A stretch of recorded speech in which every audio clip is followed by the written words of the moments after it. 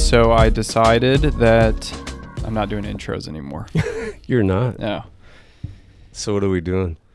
We're just starting. We're just starting. I don't know. I started no cookies, no beer. Right I did actually make a big mistake and not get a cookie. So Common Grounds Common Grounds in Woodway. Yeah. I noticed last week that they had like a case of cookies. So I was like, "Oh, I'm going to get the cookie for this podcast," and forgot, and that's a tragedy and a mistake on my part. But we will start doing cookies and maybe some other stuff. That sounds good, dude. So we're going right into it. Yeah, going right into it. Okay. I don't know if we want to have any intro banter. If you are listening to this, we're recording this in 2020. 2020. And what that means, if you've read your history book, let's say you're listening to this in 2040, we're recording this in the midst of the fog of war. Okay? Right. So if our brains seem scrambled, again, if you read your history book, you know why. Okay? Fog of war. Fog of war. We are going to start talking about covenant theology. We're going to do maybe 2 episodes on covenant theology. That may mean nothing to you right now, but I just want to assure you that in the next 2 episodes when we explain covenant theology, it still may mean nothing to you, depending on how clear we are. We're going to talk about covenant theology and what that means. You may have heard that term before, covenant theology. You may be well-versed in it. You've maybe never heard that term before. And so on this episode, at least we're going to try to do an intro and particularly first talk about why it's important and why we would talk about it. And hopefully in the next couple of minutes make sense of the importance of it. So if you've never heard of the idea of covenant theology, hopefully we can take a couple minutes and pique your interest as to why it's important and why we would talk about it and why we think it'd be helpful. So Jeff, I'll let you start. Why are we talking about covenant theology? Why is it helpful? I've written down some thoughts. Sure. By the way, let me just say this. Yeah. We do not manuscript these episodes. We kind of pick a topic. We'll jot down some notes, talk beforehand. So this is very much, and I'm probably telling anyone who listens something that they're like, yeah, dude, we know, dummy. But this is very much kind of like almost like if someone were to text one of us and say, hey, what do you think about? Can we get coffee and talk about covenant theology? And he'd be like, yeah, sure. Yeah. This is very much kind of like almost like what it would be. Yeah. All right. So so it is very unscripted. Yeah. Very unscripted. Spurgeon called it ready speech. He says, hey man, you gotta have this ready speech ready. Yeah. It's just on any topic. So it's more in that line. Yeah, it's called being dependent upon the Holy Spirit. Okay? All right. So we're talking about covenant theology. Why does it matter? Who cares? Why does it matter? Who cares? What comes to mind? I think one of the ways it's really, really helpful about covenant theology is just recognizing that everyone is trying to read their Bible a certain way. Everyone is trying to approach the Bible in a way that certainly is helpful to them, certainly is meaningful to them. But I think deep down, we also want to read the Bible the right way. Like, how do you read your Bible? And so there are big picture lenses for looking at the Bible. And one of the most popular today, even though it might not be, the words might not be used today, is something called dispensationalism. And that has been the default lens for 90% of the church, the modern church, for a long time. That this is how people would read the Bible. So if you've heard of what are some of the series that have been done down through the years, even movies that have been made, if you've had any kind of end times interest, you've been in the world of mostly dispensationalism. So like Left Behind, and movies, books that are like multi-hundred million sales and counting, still Left Behind. Mm-hmm. So maybe you haven't heard of the word dispensationalism, but that Left Behind series actually has a way of approaching the Bible, a way of reading the Bible, and that lens is a form of dispensationalism. So by default, most of us may or may not even know the lens we're actually using to read the Bible, and we've either adopted it from our tradition, or it's intuitive to us and we just kind of intuitively figure it out, or it came from our families, or it came from the church we grew up in, or if you went to a Christian school, whatever. But there are generally two major systems or lenses of looking at the Bible. One would be called dispensationalism, and the other is called covenant theology. Covenant theology has a longer history. Dispensationalism is kind of a newer lens or a newer way of reading the Bible in the modern church. But it's the most dominant, the most popular, and generally it is, whether you understand it or not, you're kind of defaulting in that world. In the church today. So covenant theology then is a way of reading the Bible. It's a way of seeing how God tells the story of the Bible. It's how, you've got these major redemptive characters in the Bible, and it's looking at, well, why are they major redemptive actors in the Bible? And usually you're going to find a covenant in there. So that's when I think of what's helpful to me, why would I want to know about covenant theology? Personally, experientially, I'd say it this way. The Bible actually comes alive. The story of the Bible gets a little clearer. It doesn't clear up all the mysteries, obviously. It doesn't clear up everything, but it actually is like you have many more aha kind of moments. The storyline of the Bible, actually, you start seeing the storyline of the Bible, and that storyline actually helps you with some of the more difficult passages, because sometimes we kind of plow into these difficult passages like this big old oak tree, and we try to dig it up and get around it, and we don't realize that it's actually a part of a whole forest. And we spent all our time getting just this troubling text, not understanding this troubling text, trying to figure out this troubling text, when the storyline can actually help you understand what that tree is and almost untie the knot of difficulty of that particular passage, because the storyline helps you read it. Whereas before, you're not even looking at the storyline, you're just looking at the tree and you're lost. You're lost in the woods. So I think covenant theology is incredibly helpful in this way. It helps you with the storyline of the Bible. It helps you see the whole so that you can look at some difficult parts and actually see them with a little more clarity, and they might make a little more meaningful sense. And covenant theology highlights the storyline being Jesus. And so that's another really, it's all built around the person and work of Jesus. Mm-hmm. Dispensationalism, sad to say, is not. It's built around almost two storylines, the story of Israel and the story of the church. And depending on what kind of perspective you have harder or softer lines of distinction between those two. So I think some of the things that I thought about in terms of like a front door, like the real on the ground front door, why someone would potentially come in to ever care about covenant theology, like what would be the driving things? You already touched on it. I think that's probably the biggest one, the unity of the Bible. You've got this really long Bible. The average Christian who's not paid like you and me to study the Bible, right? And so the average person who wakes up in the morning, maybe before work, 4 a.m, 6 a.m, they're reading their Bible. Yeah.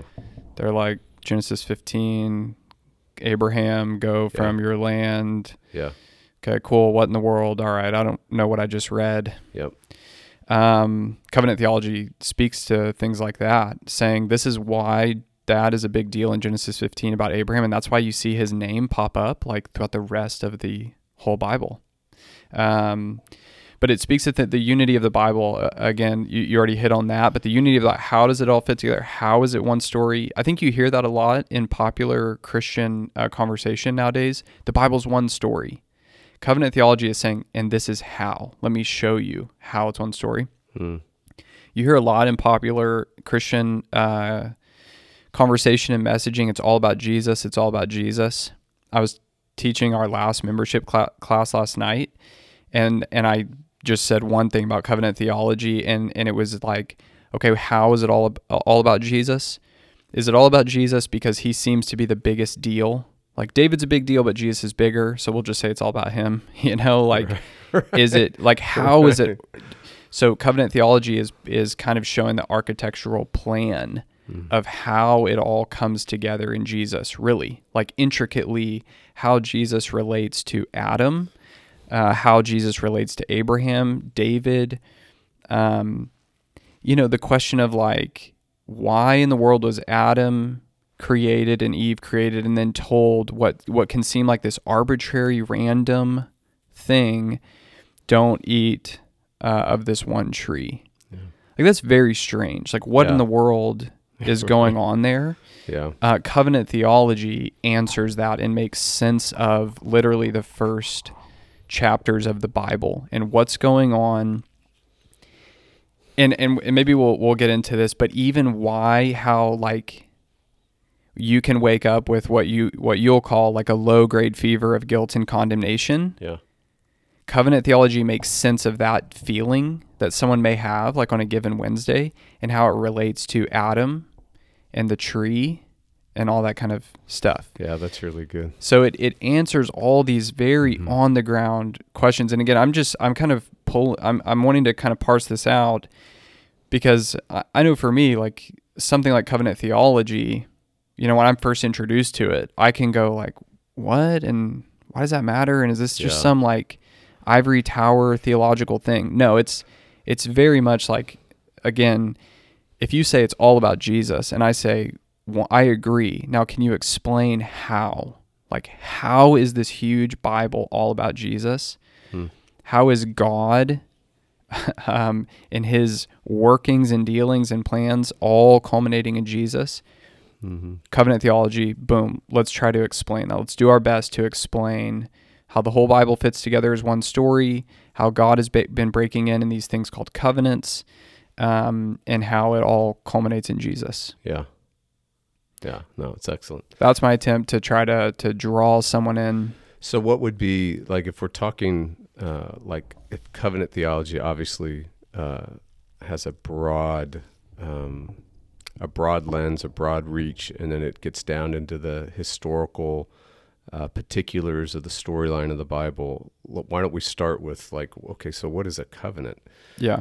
How do we define covenant? And there's been incredible ways that's been approached, and what I have found most helpful is understanding covenant as a binding relationship or a legal relationship. So is it legal? Yes. Is it only legal? No, it's a relationship. Is it a relationship? Yes. Is it only a relationship? No, it's legal relationship. A lot like marriage, and that's why marriage is always likened as a covenant relationship. So it's actually, covenant kind of gets down to reality. It's a way of describing reality. It's a way of describing how God has set things up, how God has designed things in their ultimate reality and meaning.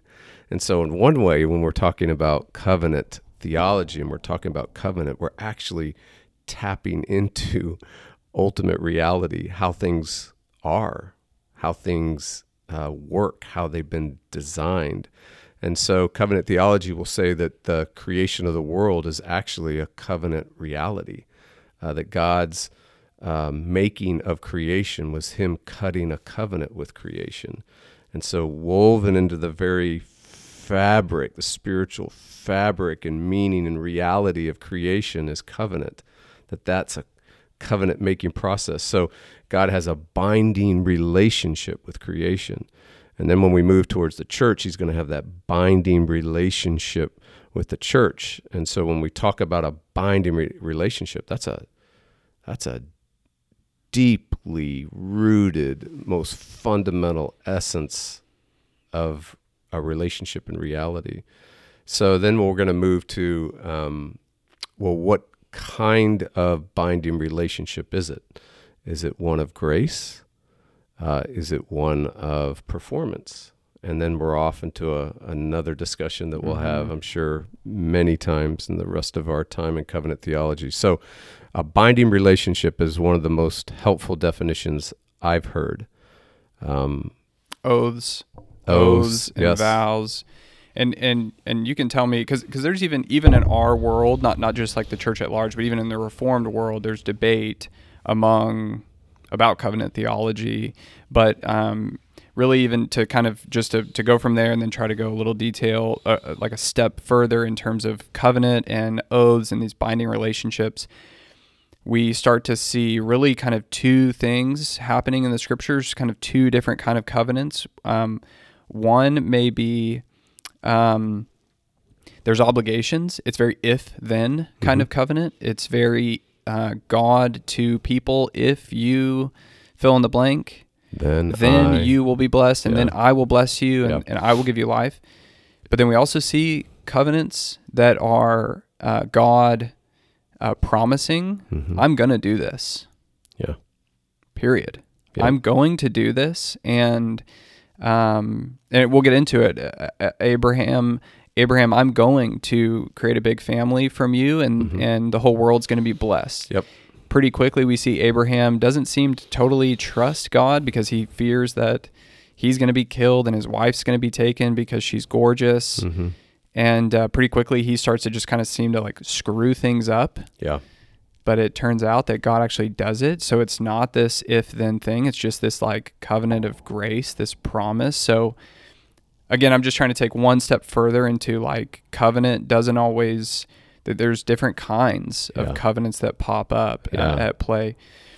And then also not to try to like get ahead of you, I'm just trying to kind of bounce this conversation back and forth to kind of like get into the details. In the scriptures, we see these sub-covenants. We see these specific covenants with people like Abraham or Adam, Noah, Abraham, David, Moses. In that order. I'm just kidding. Not in that order. We see these sub-covenants, but these are actually the outworkings, and maybe we can just kind of go here right now. Yeah. These are actually outworkings of these bigger, broader covenants between God and himself, and God and his world. Yes. These bigger covenants that then begin to play out in these like real historic sub-covenants. So do you want to maybe... Yeah, let's do that. Okay. Let's just throw out terms and we're just going to fill it in as we go. So generally there's three global covenants in covenant theology. There's three cosmic covenants, if you will, and then there'll be historical manifestations of those that we'll see, like what we were just talking about. So one global covenant that is initially seen in creation is the covenant that God makes with Adam, and then through Adam to the rest of us and all of creation. And that has been called the covenant of works.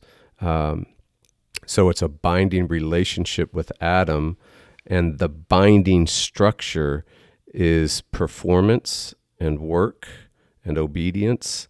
It's conditional, and that's where we got that command in the garden to not eat from this tree that gave us that hint. And so what you're finding in that original covenant, just real quickly, you have all of God's creatures that he makes are spoken into being by the power of his word. And so creation is a worded thing, which is what covenant is. It's a worded relationship. And so all the servants that are, if you look at Genesis 1-3, all the servants are obeying. God says, let there be light. Light says, yes, sir. And God says, let there be, and there was. The response of creation is to obey God's word. It's man does not live by bread alone, but every word that comes from the mouth of God. So all of creation lives and exists and finds its form, and its formlessness is overthrown by form through the word of God. Its meaning is given by the word of God. So all that's happening. And then when you get to God's prized creature, it's like, okay, well, this prized creature, will he live by every word from the mouth of God? Mm-hmm. And we get the test. We get this, Will he? God gives his word, his worded being, his prized creation, his prized creature, and Adam doesn't. And that wrecks everything. So we start with this global covenant of a binding relationship that's based on obedience and being a servant and responding to God's word like, yes, I don't live by bread alone, but by every word that comes from your mouth. That's the dynamic of what has been called the covenant of life, covenant of works. Since then, that covenant was broken by Adam, and therefore all of us, and the invasion of sin and the fall and all of that, God had another global covenant. And that global covenant is that he actually makes with Adam right on the spot. And that happens in Genesis 3. He actually binds himself to a sinner. So this is something radical, and this is something that the covenant of works should have brought in a final condemnation, but it didn't. Instead, creation went to a corruption reality to actually a whole new reality is happening as God is now relating to sinful, broken people by grace, right? And so that's the second global covenant, which is a covenant of grace. And that one stretches from Genesis 3 to whoever the last human being on this planet is. So really you could almost draw like a dome. If you just you start from Adam and then you draw this half circle over all human history. We're all living under the covenant of grace right now. The covenant of works was broken. God entered into a relationship with fallen, broken, hostile, sinful human beings, Adam and us, which is now the church, right? By grace, he relates to us. He binds himself to us by grace. So that's where you'll see throughout the historical realities of the Bible, you'll see God making these it's all promise. It's all promise to Abraham. It's all promise. It's all promise to David, right? And then we'll talk about Moses in a second, probably, or another time. But that's the covenant of grace we're all living in. But then you got to ask yourself, well, how can God bind himself to a sinner? How can God have a relationship with the ungodly? And that gets us to our third global covenant. And that is the covenant of works, part 2.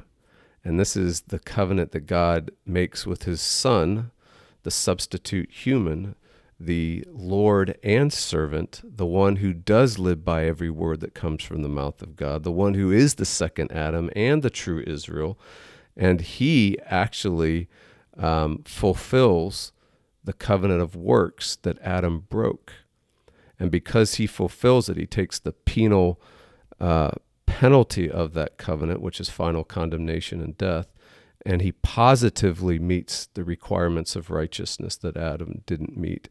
And he does that on behalf of us. And because of that, the covenant, it's called the covenant of redemption or covenant of works, part 2, that sits underneath and is the engine for the covenant of grace. So that drives Genesis 3 when Adam is still breathing and Eve are still breathing, all the way to the last human being. The way that God is dealing with the world is now through grace. What drives it is the soil of it, the foundation of it, the engine of it is the person and work of Christ and him fulfilling the covenant of works. And that's why Paul actually brings that distinction, those two realities out in Romans 5. Anyhow, that's a flyover, 3 global covenants. If you keep that, if you just start with what is a covenant? It's a binding relationship. Well, what kind of binding relationships are there? And biblically and historically, even historical manifestations of these from suzerain to royal grants, a suzerain it's a performance-based. It's a nation conquering another nation in the ancient world and saying, dude, you're going to do this, and if you don't, I'm coming in and I'm wiping you out. And when I go to war, you will be my ally, or after I'm done, I'm coming and wiping you out. So that's even historically, these things are well documented in history because they're touching reality. They're an echo of reality. So you have a global covenant of works. You have a binding relationship. Well, what kind of binding relationships are there? There's a performance one. called works, and there's a grace one based on promises and gospel. And so there's two global covenant of works, one with Adam, one with Jesus. And then therefore we can have a covenant of grace. And and just to maybe again, just kind of bring in some details on this. This is where when it comes to the what's been called covenant of creation or covenant of works, where we see with Adam, right? And Adam is our federal head, so Adam falls, we fall. Adam sins, we sin. We sin in him, we fall in him, we are guilty in him. This covenant of works stands. Humanity has breached the covenant. Yeah. And humanity is in breach of that covenant. We Yes. are born, all of us, in breach of the covenant. Dead in sin, corrupted, guilty. Again, in Adam, that's what the scripture would say. In Adam, we are covenant breakers. So I think it's Horton. Horton says we're all in a relationship with God. Yeah. This may be more kind of my paraphrase. It just depends how it's going. Yeah. We're born in a covenant with God. We're born in this relationship with God in Adam, and it's going really bad because we've breached it, we've broken it in our sin. And left on our own, that's it. That's it. We are under this covenant of creation that we have failed. We are in Adam on our own. Genesis 3, as you mentioned, we get this announcement that God is going to send this offspring to crush Satan. So we already have this promise of grace. There we go. Thank God. Truly, He has grace on sinners, and sends Jesus, this new federal head, who fulfills the covenant of works, fulfilling all righteousness. Yeah. So that those who not through works, not people who fulfill the covenant of works, because it's done. Yeah. It's done. Through faith. That's the key of the difference between works and faith. Works is me committing to saying, you know what, I think I can fulfill the covenant of works before God. I think I can be righteous. I can be perfect. I can have this if-then relationship with Him. I can justify myself. I can justify myself before God. Yep. Not realizing that that's an absolute impossibility. Yep. You've already failed. You've already breached the covenant. You're already sinful. So there's this other option, this covenant of grace in and fulfilled in Jesus Christ that you receive through faith alone, not works. It is not a, if I do this, then this. It is, if Jesus did it, then I get all the blessing and I get all the life. And Jesus did do it. And so I'm either now in Adam, seeking to justify myself, by my works, or I'm in a different head, a different federal head. I'm in Jesus Christ. He's my representative before the Father. He's my mediator before the Father as the one who has fulfilled and established this covenant of grace between me and God. That is purely one way. It is not a Colin, if you do this, we'll have a good relationship. Yeah. It is Colin, you've blown it. Jesus did it all. Like, people say, and I think it's helpful, we are saved by works. Yes. It's just not our works. Yes. It's the work of Jesus to fulfill righteousness, to take the penalty for my sin, as you said, to rise from the dead in victory, conquering sin, death, Satan on my behalf. And now I just receive the benefit of His work for all of eternity. So imagine now, because of the work of Christ, what we're talking, this global covenant of redemption, right? This second covenant of works, of actually fulfilling what Adam didn't.